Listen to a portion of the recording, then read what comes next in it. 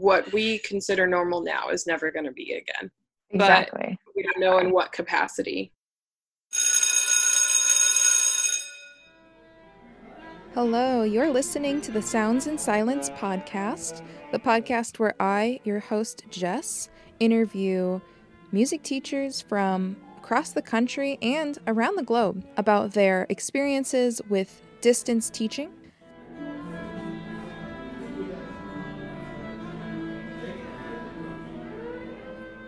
Today, we're speaking with Katie. Katie is a high school orchestra director in Indiana, and as you'll hear, she's actually starting a new job as a middle school orchestra director. So thank you for tuning in to the Sounds in Silence podcast, and I hope you enjoy the show. Let's welcome Katie. How is teaching? I'm curious, especially how things have changed and how your focus has changed on what you want them to learn and what's valuable. Yeah, so my focus for the whole school year has changed to maintenance rather than new concepts, which is kind of it'll sustain for the rest of the school year, but it's not going to sustain us for a new school year. At the end of the school year, normally in the last 4 weeks of school, my kids would do a wedding project where they learn how to play a wedding gig.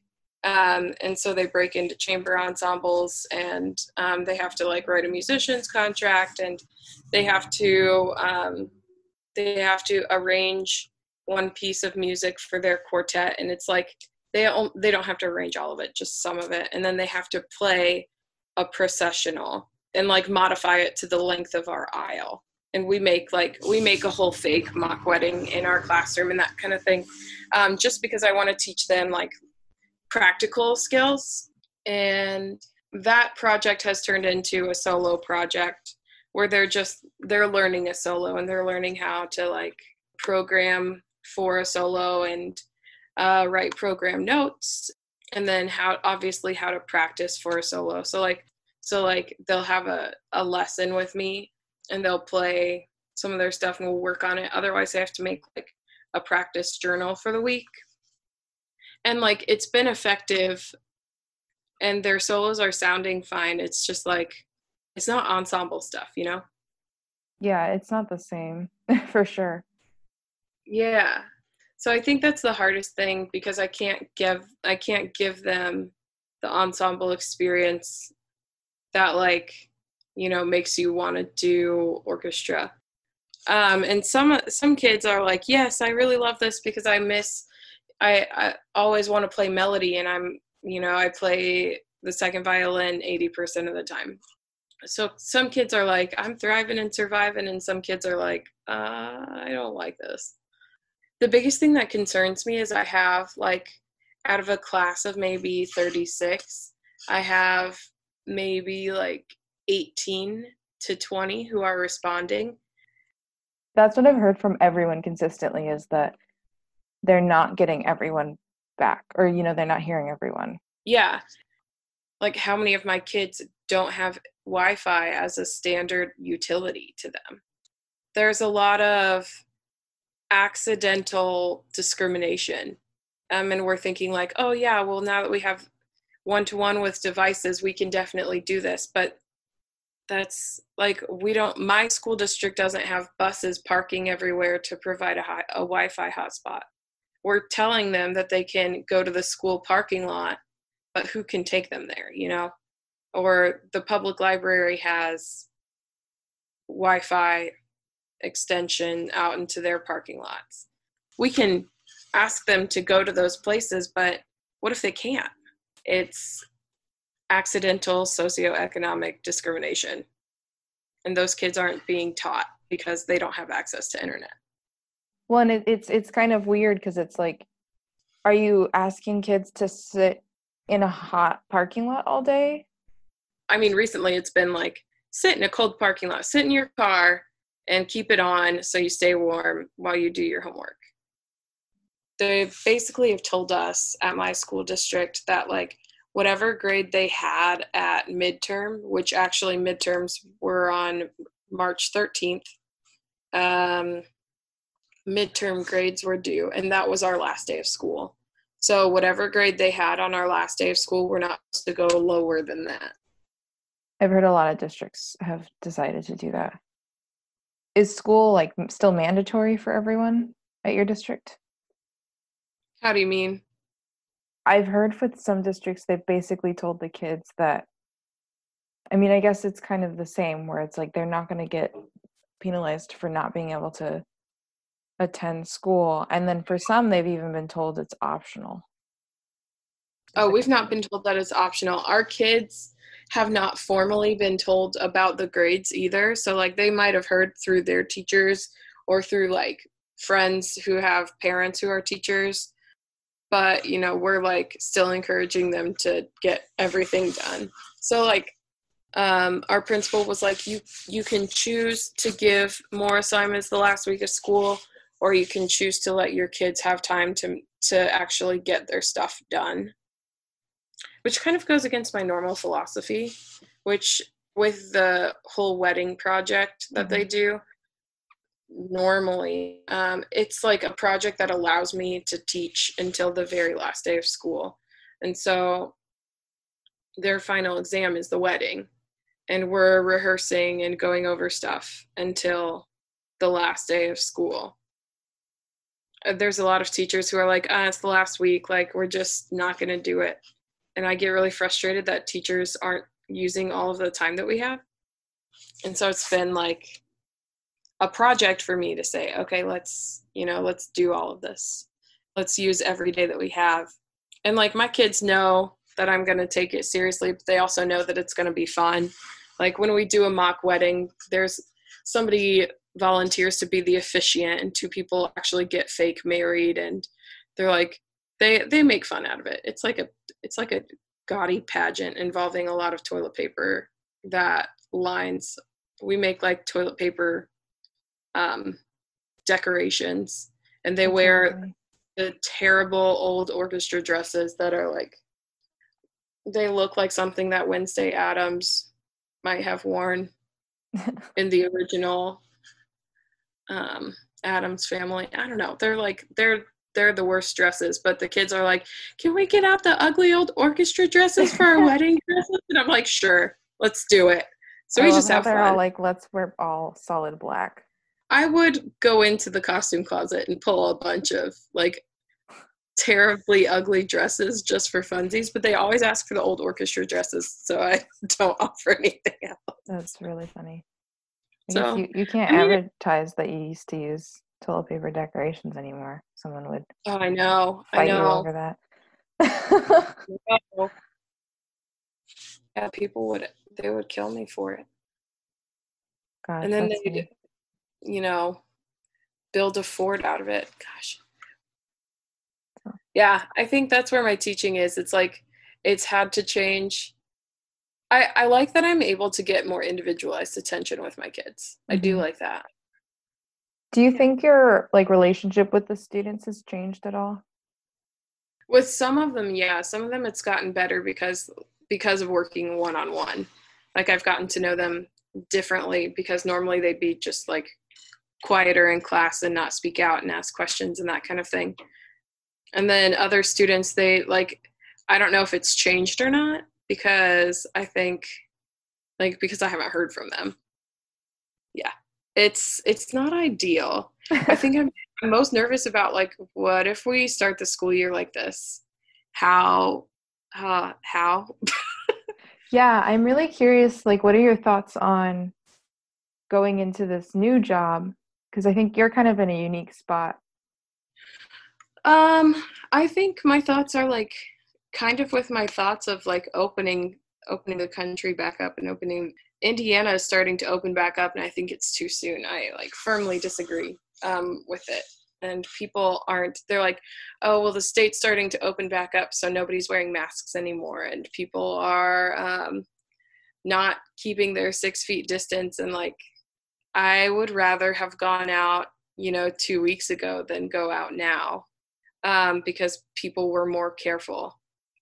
But I think going into a new job, I just like, as long as there's proper care and protection for yourself and for the students, I think it's doable. Do you think they're going to be somewhat in person?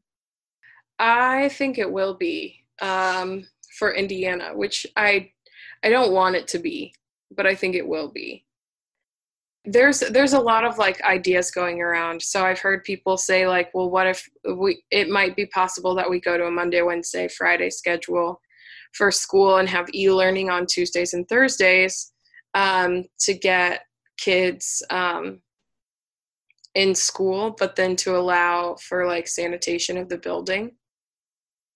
And then I've heard other people say, well, our school district has talked having in-person school, but like maintaining how many kids can be in the classroom, and also making sure that like a kid will come to the class and they'll sit at only their desk and they'll do all of their work from that one spot. I think it's too much, but I also think if I was a parent, if that was the case, I'd be like, we're not going to do this. Like, I wonder what the school dynamic is going to be like after all of this. Like, how many people are going to go to an online learning platform? There are some kids who are doing better online. I'm curious to see how the face of actual schools change. You're right. If there's already resources online and the parents are already having to deal with all this extra stuff, they might just go, whatever, we're just going to homeschool, or we're going to sign up for online homeschool or whatever. Right. I don't know. Like, I mean, if that happens, then there's going to be a surgence of like youth orchestra programs and youth music programs, and like humans aren't meant for isolation. So it's interesting to see how people are coping with that. Also with kids especially, like I think, like we learn socially and we look to people our own age or just a little older, and it's like if you're an only child stuck with your parents. Yeah, your parents are in a different space, you know what I mean? I think we as adults, right, it's already hard enough for us to have to be alone, but we at least have the headspace, hopefully, a lot of us do, where we can say, okay, like this kind of sucks, it's gonna suck, but we can move forward knowing that it's gonna be a little miserable. Whereas I think knowing that it's gonna suck and we'll still be okay. Right. Whereas I think kids, it's like, I don't know if they're in that headspace yet to be thinking that, and I think they need it more than us, honestly. Yeah. I don't know, like when I interviewed for my new job, one of the questions I asked the principal was what does the orchestra program do for the community in the school, like for the school environment? And he had this like amazing answer on basically what the whole like fine arts department meant. And it's really cool to have an administrator that like has that thought. And like the other people in the interview who are like a part of that department were like, oh, we haven't heard this from our principal. Like he hasn't just out and told them, but they were like really excited to hear his answer too. And like, if we go back to school and we're focusing just on the core subjects, how is the dynamic at school going to change? We've already had so much trouble focusing on core subjects in the way that we have. There's so many complaints about it. There's a lot of like argument against it, especially when we switched kind of this like, you need to learn these core subjects so you can have a job that benefits in this way, not that it benefits society, but it benefits society. I mean, right, if we're looking at like education history, it benefits society in the space race is where a lot of our education came from. So I wonder if we're going to find that we're going to try and go back to that model and it's going to fall apart because we're not in that place anymore. Well, and I also kind of wonder about like the exams and such. Like our country is so like heavily focused on standardized testing, and a lot of it got canceled this year. Being a person who like, I don't test well and I know that, but also being a person who like, I hate quantifying a person. I literally have told myself that the moment they have a standardized test rollout for orchestras, the moment I will leave like public school education. There are two moments. One of them is if they were to ever ask teachers to be armed, which has been a stupid idea. The other one is like the moment orchestra becomes testable, like I will find a way to teach orchestra in a non-traditional manner because I don't want to be quantified by numbers and my students shouldn't be either. We have these tests for like teacher accountability and for like guiding students' success. So then we call it student focused, and it's not. I hope that changes. I hope that is something that changes with all the quarantine stuff. Like if we can make it this year without standardized testing, and our kids come out fine and our teachers come out fine, like, okay, what next? I also wonder how, like, disciplinary things, like what are the disciplinary issues going to be when I get back to school? Because parents are realizing that maybe their students are a little insane sometimes. Like disciplinary things. Like my mom would have always said, like, if I had bad grades, it was, why do you have bad grades? And it was a question towards me. It wasn't a question towards my teacher. Why does Katie have bad grades? Like, why is this happening? And my parents would talk to me and they'd say, well, if you have a question, are you asking it? Or what are you doing in class instead of paying attention? And now as a teacher, like if I have a kid who has a C in my class, it's guaranteed because they are skipping my class. And they'll say, well, what are you doing to make my kid not skip class? And I'm like, submitting attendance, like they need to be coming to class. It's not an option. They're going to lose their points. Right. I would hope that in some areas, at least, the community around the students built up better, where like parents and teachers will work together a little bit better, because now they have to, right? The parents have to help tutor and have to watch their kid. We'll see. I hope that's a change that we see. That would be ideal, I think, would be. I definitely, like, I was talking to one of my principals, which has been an interesting thing. I, as a teacher, love that this is coming from my administrators, that, like, they're doing, like, bi-weekly check-ins where they're, like, calling us. They're like, hey, how are you doing? What can we do to help? What are some things that you're struggling with? What are some things that are going really well? Like, they want to know. But I didn't get that necessarily in person. I would just see them in the hallway and they'd be like, hey, how are you? And it seemed more like casual, but like they're formally like trying to make sure that we're supported in this time, which is like cool and different, and I appreciate. But I think, like, I don't know where I was going with that. I just think it was really cool. I like went through this process with myself of learning to love my tone the same way that like a person learns to love their body, which is like, I don't know if it's a healthy thing or not, because like, I mean, my body image depends on the day, but like I've gotten to a point where there are parts of my tone that I absolutely love. And I have gotten to a point that I can say, like, I'm not satisfied with that, with like what I'm producing out of my cello, but I know that I'm satisfied with this. So how can I use that to like impact the parts that I'm not satisfied with? It's like a process. And that's one, like my kids, I took my kids to a clinic in January, and the clinician, what he said was valid. How he said it was not appropriate. And so he asked my kids, he said, do you like what you guys just made? And that's fine. I think it's kind of a basic way to ask, like, do you like how you sound? But then he said, would you buy an album of that? And then he told them that he would not. The thing that I took out of it was that I haven't talked to my kids very much. Up until that moment, I hadn't really talked to them about the process of myself learning to love my tone, because I think I was just getting through that. Like, and that was like the good thing I took out of that clinic. But like, that's something that I want to make sure that I teach my kids, because if you don't love your sound, you're not going to love to play. There's other ways to like to get to what he was trying to ask. Right. Like I would easily rather say, like, is that a performance that you feel proud of? And then if it's not something they're proud of, then what are the qualities that you want to improve on? Not like what was bad, but like how can we grow to make us proud? Well, and I had a student who responded who was like, I would buy that. Like, I'm proud of how I performed there. And she was like, I'm proud of what we've done, but you don't know where we came from.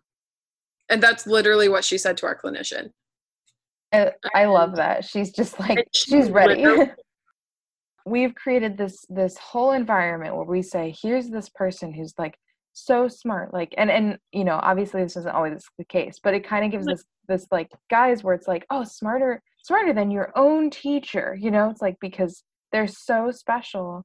Well, and we like put them on a pedestal because we see them once. Right. And then it's like and then they use that to be insulting. I think it's very egotistic of anyone in any field to assume that you are in front of a group of kids and they're all going to want to go in your field. Most of these kids aren't going to be selling albums, and they don't want to. Yeah, my kids they're not going to become orchestral players, professionally, or like soloists. I maybe have like 1 or 2 kids a year that want to study music. And, like, sure, playing an instrument has had an impact on that, but they didn't join because they wanted to become a musician. They joined because they wanted the community. Right. They joined. And that's a really good point. Like, they're joining orchestra because they want to be an orchestra right now. Yeah. And so I always say, like, my goal in my classroom is to give my students the tools that they need to continue making and appreciating music when they're done with my class. Right. But that doesn't always mean that they're going to continue to play. You have to kind of attract them in the now and then give them options for the future. And you can't determine what option they choose.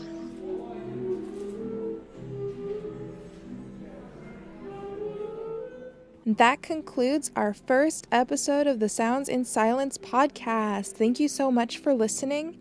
I would love to hear your feedback, suggestions, criticism. Maybe you have suggestions for new topics, interview topics. Maybe you don't like my voice. You can share that with me at soundsinsilence@gmail.com. That's soundsinsilence@gmail.com. If you would like to be interviewed, or if you know someone who would be good on the show, please give us an email. Thanks for listening in, and I hope you tune in next week for our next episode.